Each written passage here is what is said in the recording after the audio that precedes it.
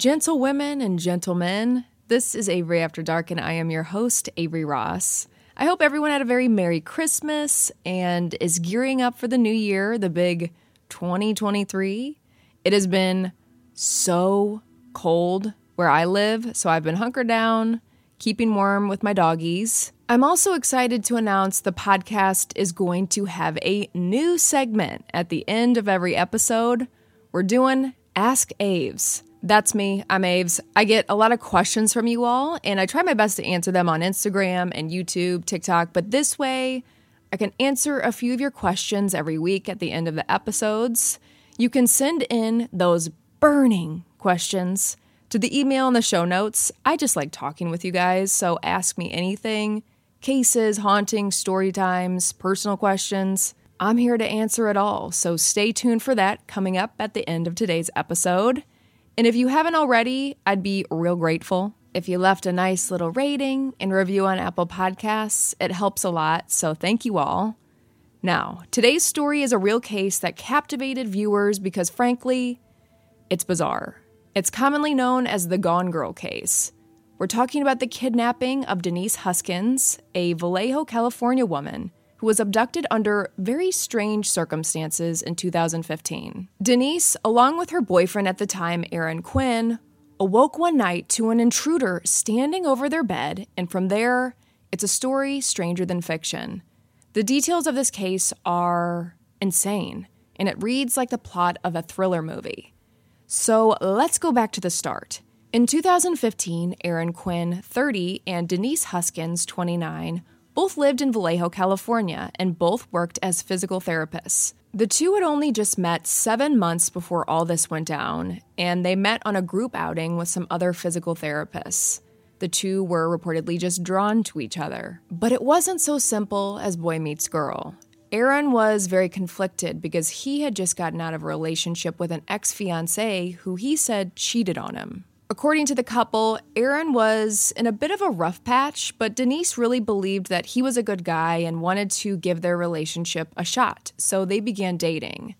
But things took a turn when in February 2015, Denise found out that Aaron had been messaging his ex-fiancée behind her back, and they were talking about getting back together. Uh-oh.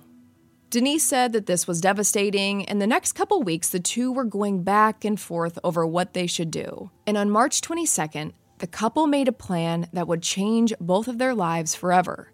They decided to meet at Aaron's house in Mare Island, Vallejo, to decide if they wanted to continue their relationship. Let's talk it out. Let's figure out if we want to be together. Why are you talking to your ex? And so on. And Aaron lived in a very safe suburb, lots of professionals and families. So the two sat down and discussed their relationship that night. They had dinner together and ultimately came to the decision that they wanted to give it another shot. They were going to stay together, work through it. And they went to sleep that night thinking this was a fresh start.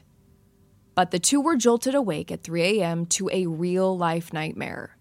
They were being swarmed by a group of men with guns.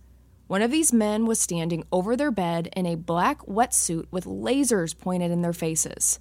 They heard others walking around their home downstairs. The intruder standing over them says, "Wake up, this is a robbery." The intruder says that he is laying ties at the end of the bed and then tells Denise, "You're going to tie Aaron's hands behind his back and tie his feet together." The couple also notice that this intruder is calling Aaron by his name, and this terrifies them even further because they know who Aaron is, meaning this isn't a random robbery. This was planned. Another strange detail, Denise said that although he was giving them these orders, the intruder was strangely courteous, encouraging Denise as she tied up her boyfriend, telling her, quote, "You're doing a really good job." Denise is also then tied up the exact same way as Aaron, and then the intruder takes them into Aaron's closet. He places swim goggles over the couple's eyes with blacked out tape over them so they can't see. The intruder then informs the couple that he and his group of attackers are from a well-organized, highly trained group that collected financial debt. Aaron is being asked questions about his finances, his personal life, when suddenly, the intruder makes a stunning realization. He questions Aaron, "Do Denise and your ex-fiancé look alike?" Aaron says yes, they both have long blonde hair. The intruder then pauses and says, we got the wrong intel. Meaning, Denise was not their intended victim. Aaron's ex-fiancé was. Aaron had actually lived in that home with his ex-fiancé before the breakup, and she had only moved out recently. So in this moment, the couple believe maybe because of the mix-up, they'll leave. But they don't. They decide to continue. And again, this intruder is asking Denise throughout this, "Are you comfortable?" At one point, Denise even asks for a blanket, and the intruder says, "Oh, sorry, I didn't realize how cold it is because we're all wearing wetsuits." This intruder then places headphones on their ears. Both of these headphones are playing soothing, relaxing type of music. But on Aaron's headphones, there's a pre-recorded, distorted voice that starts talking. This voice says that this is a kidnapping. They are going to take his girlfriend for 48 hours, hold her ransom, and if he tries anything, they will hurt Denise.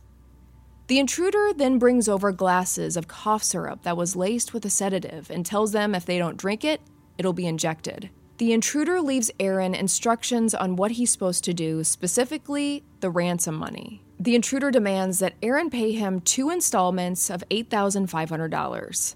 This amount is also very telling and further indication that this was a targeted attack because 2 payments of $8,500 is the exact amount that Aaron could afford. He had this in his bank account. But the sedatives are working quickly, and Aaron passes out around 5 a.m. At the same time, the intruder takes Denise, carries her outside, places her in the trunk of his car, and then drives off into the night.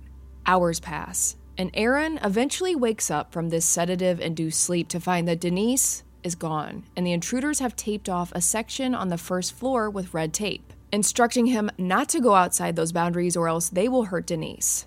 Aaron is still very groggy from the drugs, but sees the intruder left a camera there as well, so Aaron figures that he is being watched and monitored through this camera, and if he does anything, makes any wrong move, Denise will be killed.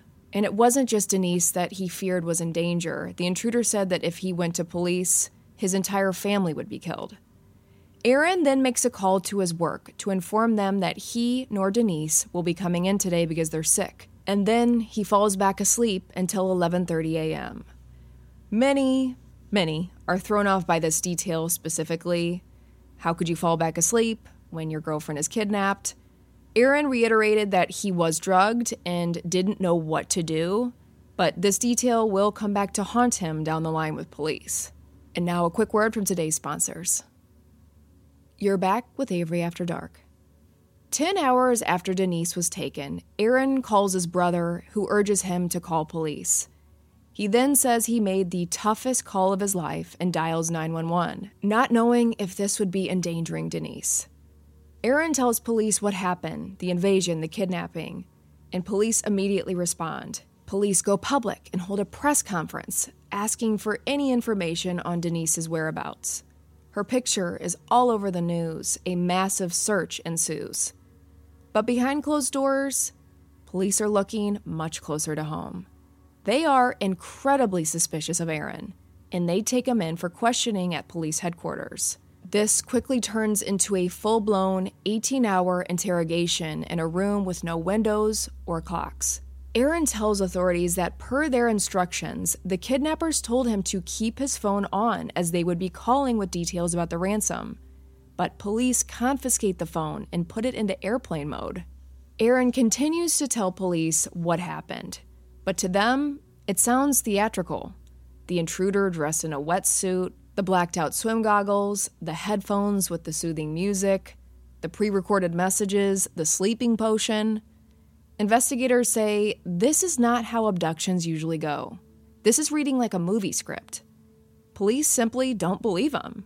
They think it sounds made up and accuse him of being a cold, calculated killer. Police also ask if there's been any tension in the relationship lately, meaning they know that Aaron had been caught cheating on Denise with his ex-fiancée.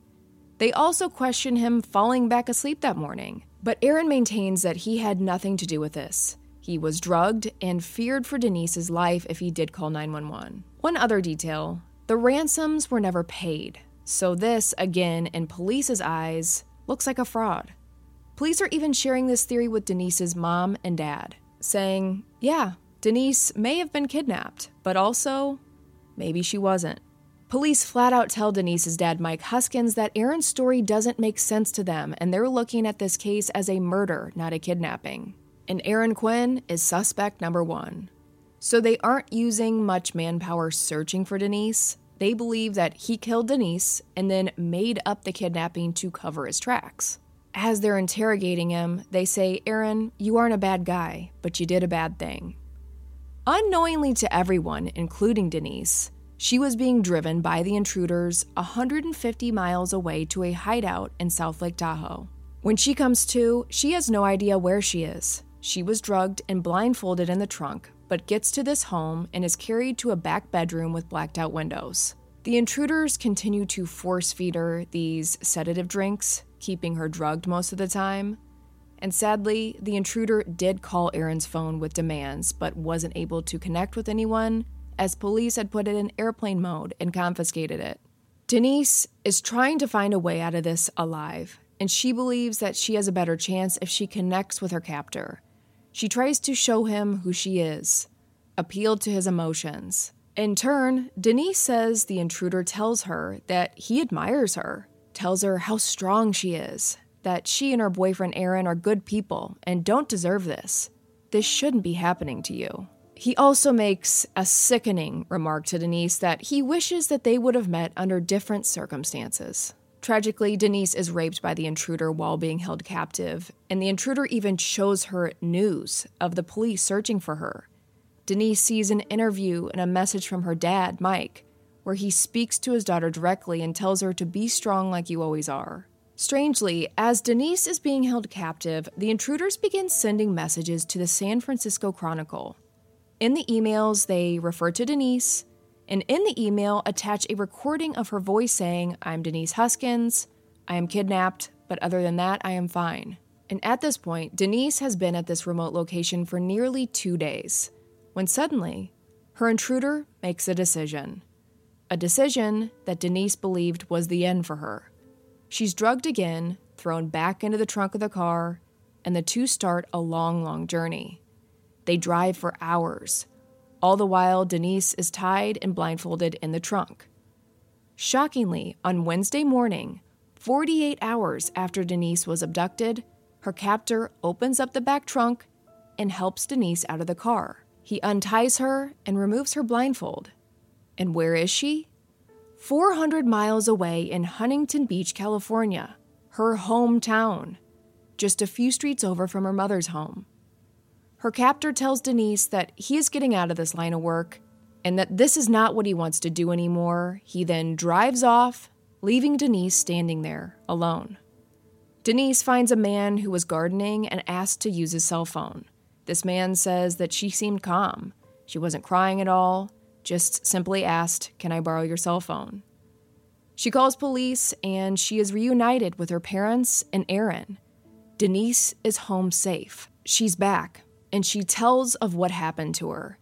She informs police of what her captor did to her and how he ultimately drove 400 miles to drop her back off in her hometown. She had told her captor where she was from, but it's almost nearly unheard of for a captor to act in such a way. Criminal profilers were brought in, and they said, yeah, we've seen nothing like this before. Police also look over Denise's body and saw no marks of any kind. No scratches, no bruises, no sign of any trauma. To put it frankly, police weren't buying her story. They begin to ask more accusatory questions. They have a new theory. They believe that Denise and Aaron made this entire thing up. Together, the couple staged her kidnapping. It was just one big hoax. For a lot of you, I know what may be flashing in your head. Gone Girl. It is very similar to the film that had only just come out a year before, so it was very fresh in people's minds. The plot of Gone Girl can be summed up as a woman stages her own abduction to get back at her cheating boyfriend or husband. Then she reappears, gets this enormous amount of attention, sympathy, and money. So to police, this looked like their MO, to fake this abduction for their own personal gain. It also didn't help that Denise was this very pretty blonde like the lead in the movie. In turn, Aaron and Denise are like, are you kidding me? Why would we ever do this to ourselves? or to our friends and family. But Vallejo PD, specifically Lieutenant Kenny Park, is going public with press conferences saying that they are investigating this entire ordeal and they are going to uncover what really happened. By this point, Denise is clearly seeing that she is now a suspect. They aren't treating her like the victim. They aren't trying to track down her captors. They believe that she staged her own brutal abduction. So she stops talking to them. She had a family member that advised her to ask for a lawyer, and this really sent the Vallejo PD into a tizzy. They went on a press conference and said, well, we haven't heard from Miss Huskins, and this is all very disappointing. Lieutenant Kenny Park said that Denise wasted valuable resources and denounces the victims to the world, and even says they may be pursuing criminal charges against Denise and Aaron. So Denise and Aaron have gone through one of the most traumatizing things anyone could ever imagine, and now they are on the complete defense. And now another word from today's sponsors. You're back with Avery After Dark. So Aaron and Denise are just playing defense with the Vallejo PD and the public. Meanwhile, the San Francisco Chronicle begins to receive more mysterious correspondence from an individual who is claiming responsibility for the kidnapping. In his emails, the individual wrote, "Miss Huskins was absolutely kidnapped. We did it." Evan Cernovsky, a reporter at the Chronicle, was shocked as he sat at work and read these confession emails from the self-proclaimed abductor. This anonymous person even sympathized with Denise and Aaron at points, writing how wrong police are. They're good people, for he is the actual perpetrator. The correspondence from this individual fluctuated from pride, gloating over what he did, to sometimes this creepy sympathy for Denise, pivoting the police as the ultimate bad guys here. But overall, Evan was beginning to question these emails.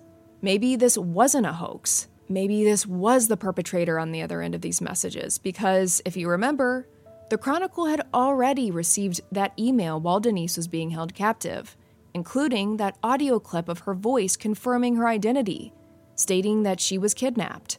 And this anonymous writer was giving even further proof that he was involved. In these emails, he described a gang of college graduates that fancied themselves as an Ocean's 11 type of group, saying they were behind this invasion and kidnapping. And this person was including photos of the gun that was used in the kidnapping, the room that Denise was held captive in.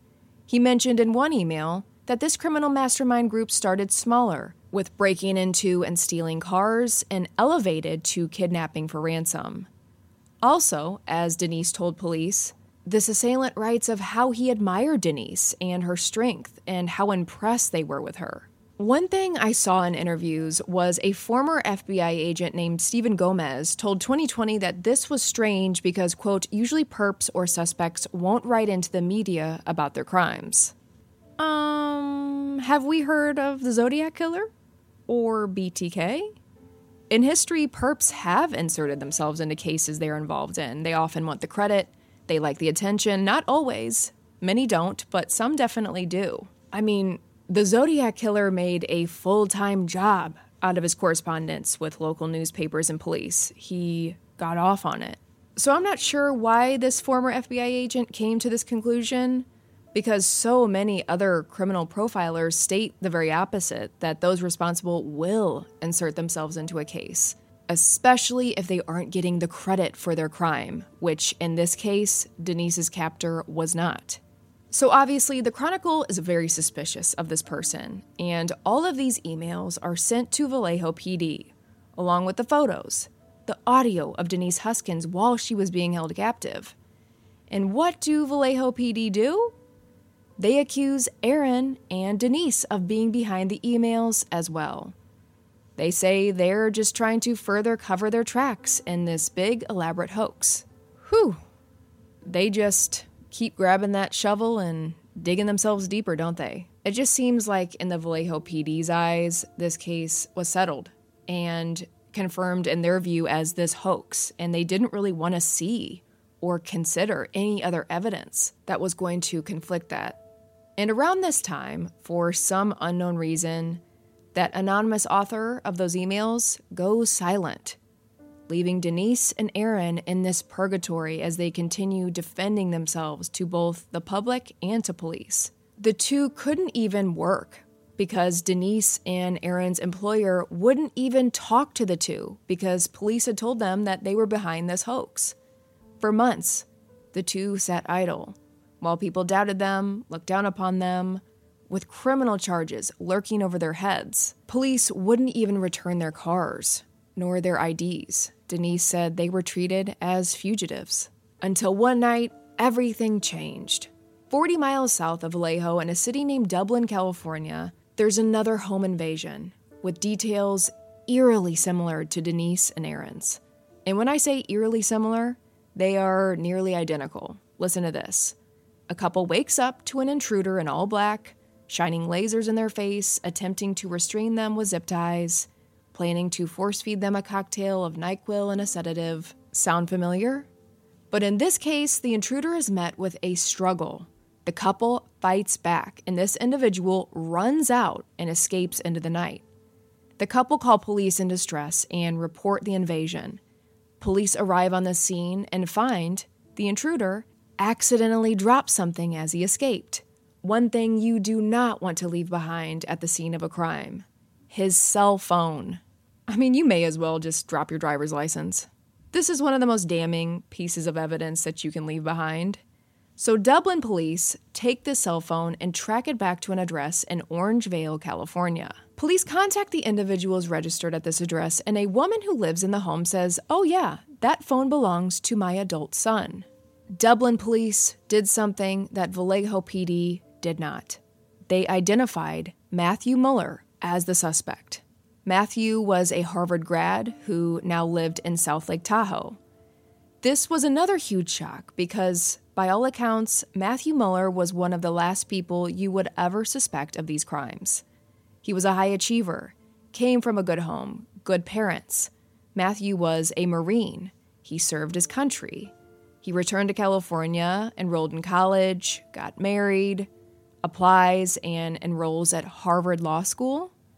After graduation, he lands a great job at a very well-known San Francisco law firm, where he focuses on immigration law. So this is a guy that people looked up to. His community admired him. He was a hard worker, dedicated. I mean, Matthew Muller is even seen in archived news footage outside court, defending his clients. But things eventually took a downward turn for Matthew. He was being disbarred, so he was losing his job, his career, and his personal life was taking a huge hit. He was getting divorced after 10 years. He was spiraling. His life was out of control, and he was reportedly diagnosed bipolar as well. So big ups and major downs.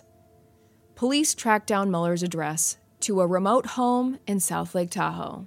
Nearby, they find one of those mentioned stolen cars that the author referenced in those emails to the San Francisco Chronicle. Police are quickly gaining confidence that they have their guy. Police arrest and take Matthew Muller into custody, and they report that he seemed calm, almost as if he knew this was coming. And his home and car are a well of evidence and point right back to Denise and Aaron. Investigators find those duct tape covered goggles with Denise's blonde hair still stuck on them. The gun that he had sent a photo of to the Chronicle was in his possession, and this gun was actually a toy gun that he painted black. In Matthew's car, they find his GPS still plugged into that Huntington Beach address where he dropped Denise off months before. Police find numerous direct ties from Matthew to Denise and Aaron's invasion and kidnapping. News spreads that the actual perp has been found, and Denise and Aaron are vindicated. After months, they are now seen for who they truly were. They were the victims of a horrible, traumatizing crime. They weren't behind it. They didn't pull a hoax. Police got it very wrong. Denise describes this period as a very sad time for her because yet another family was traumatized. Both she and Aaron told police this man would strike again, but they did not listen. Police found that Matthew Muller was also connected to two other very similar home invasions in Palo Alto and Mountain View, California, also in that same year. The crimes were almost identical, down to the intruder making the victims put on swim goggles and drink a NyQuil sedative, but police did not make any connections to these cases. And in the end, it was Dublin PD who cracked this case open. They did such a great job and deserve a lot of credit. They did what the Vallejo PD would not. Matthew Muller was charged in Denise's kidnapping and sentenced to 40 years, and was more recently sentenced to 31 years for robbery, rape, and burglary. But what about this Ocean's 11 gang? What about this group that Matthew Muller claimed was behind these crimes? Well, police very much believe that he is the sole perpetrator, and he used this illusion of more men to instill fear in his victims, make them comply with his orders when he would break in. On the other hand, Denise and Aaron still believe that there were other men there. It wasn't just Matthew Muller. The two are very adamant that they heard other men downstairs during that invasion, opening cabinets, moving around the home. They could feel the vibrations of them walking around while Matthew Muller was standing right next to them. They believe it's easier for police to say he was the sole perp because it closes the investigation, but they do fear that these men may come back one day. It's also believed that the intended target was Aaron and his ex-fiancée, which would mean Matthew Muller had plans to commit this crime for months, maybe even years.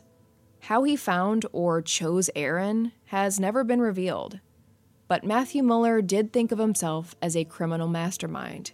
He would find his victim, stalk them, memorize their daily routine, and then break in the middle of the night. Eventually, the Vallejo police mailed an apology letter to Denise and Aaron, saying they regret the comments they made. They proved to be unnecessarily harsh and offensive. Denise sees this letter as sorry, not sorry. And Denise and Aaron filed a civil suit against the Vallejo PD, and there was a settlement of $2.5 million awarded to Denise and Aaron. Denise and Aaron moved out of Vallejo, and with Matthew Muller now in prison, they've written about their experiences in a new book called Victim F, From Crime Victims to Suspects to Survivors. The couple is very vocal about their story and want to share it for others who are victims. Denise says that in the end, the couple's experience of trauma and survival is ultimately a love story with a happy ending. Denise and Aaron married in 2018 and had a daughter, Olivia, who was born 5 years to the day that Denise was released by her kidnapper. That is so wild. Police do believe that if Matthew Muller had not dropped his cell phone that night, they would still be searching for their suspect. It's very interesting to see this case compared to the Sherry Papini case, the other Gone Girl case, which I covered a few months back here on the podcast. Sherry Papini, another California woman, actually did stage her own abduction in 2016, just a year after Denise's kidnapping. Sherry claimed that she was abducted during a jog and reappeared 3 weeks later. And as soon as she made it back, she started to collect payments from the Victims' Compensation Board. And Sherry essentially got away with this for years. She wasn't outed as a fraudster until March 2022, while Denise and Aaron were treated like suspects from day one. It looks like in Sherry's case, police were much more apprehensive about accusing someone of faking their own kidnapping, probably after the Denise Hutchins case, watching that really blow up in Vallejo PD's face. No one wanted to repeat that. Denise Hutchins made comments that she wasn't, quote, a good enough victim for police. She reappeared and didn't, quote, look like she had been kidnapped. That's one of the reasons I think it's so important to share Denise and Aaron's story. They really want their experience to be known, what they overcame, their obstacles, hoping their story gives strength to other victims, others who maybe weren't believed. Police were really thrown off that Denise didn't seem overly emotional, that she was very stoic. Yeah, it's called shock, brother. Psychologically, it's been proven that victims that experience severe trauma will go into shock, disassociate to protect themselves. Just because someone isn't huddled, wailing in the corner crying, doesn't mean that they are not legitimate. There's no one way for a victim to act. There's no right way or wrong way, and Denise and Aaron's case proves that.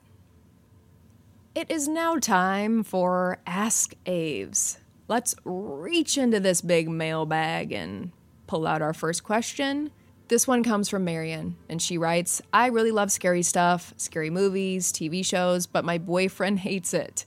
He won't watch anything scary with me. I really wish he would. What should I do? Dump him. No. I can say probably 99% of guys I have dated don't like scary stuff, so I've been there. Usually it's one of my first date questions. Do you like scary movies? Do you believe in ghosts? Etc., etc. And most of the time they say, not really. Ooh, it's a blow. It hurts. I feel ya. But if you like them, stick with them. I am not a big sports person at all, and many of the guys that I have dated are very into sports. So it's okay for everyone to have their own tastes, and who knows? Maybe he'll come around one day. This time next year, you two could be having a scary movie marathon. You never know. Next question comes from Ben L. Ben writes, how do you pick your stories and or cases that you cover? Thank you for the question, Ben. For the hauntings, mysteries, and true crime, I pick based on stories that I would want to listen to, stories I want to hear, and I usually try to find ones that haven't been covered as much. I know for myself, I don't want to watch or listen to 100 episodes on the same case. We got it. Thank you. That's why when I hear you guys say, I haven't heard of this case before, when I cover something, that makes me feel like I'm doing good work. There are so many stories out there, we really don't need to talk about the same ones over and over and over again until we're blue in the face. I like to learn about new cases, and there's a lot of stories out there that deserve to be shared. And for the Avery After Dark original story times, ideas will pop into my head and I just roll with them. Sometimes I'll see something online or I'll hear something and I think, that would make a great story. I've loved everything supernatural, haunted, mysteries since I was young. I studied journalism and film in college and pursued acting throughout my 20s. I've studied in New York City and LA, which was really great to develop those skills. So creatively, this is really what I've always wanted to do. Ultimately, my dream is to have my own production company where I can produce my own TV shows and movies. Whether those are my own stories or books that I have read that I love, that is my end goal. Our final question comes from Minnie G. She asks, what are your thoughts on the Idaho 4 case? You know, my thoughts are, it's tragic, and I've chosen to remain silent on this one out of respect for the victims and their families. I really want to give them their privacy. They are the focus here.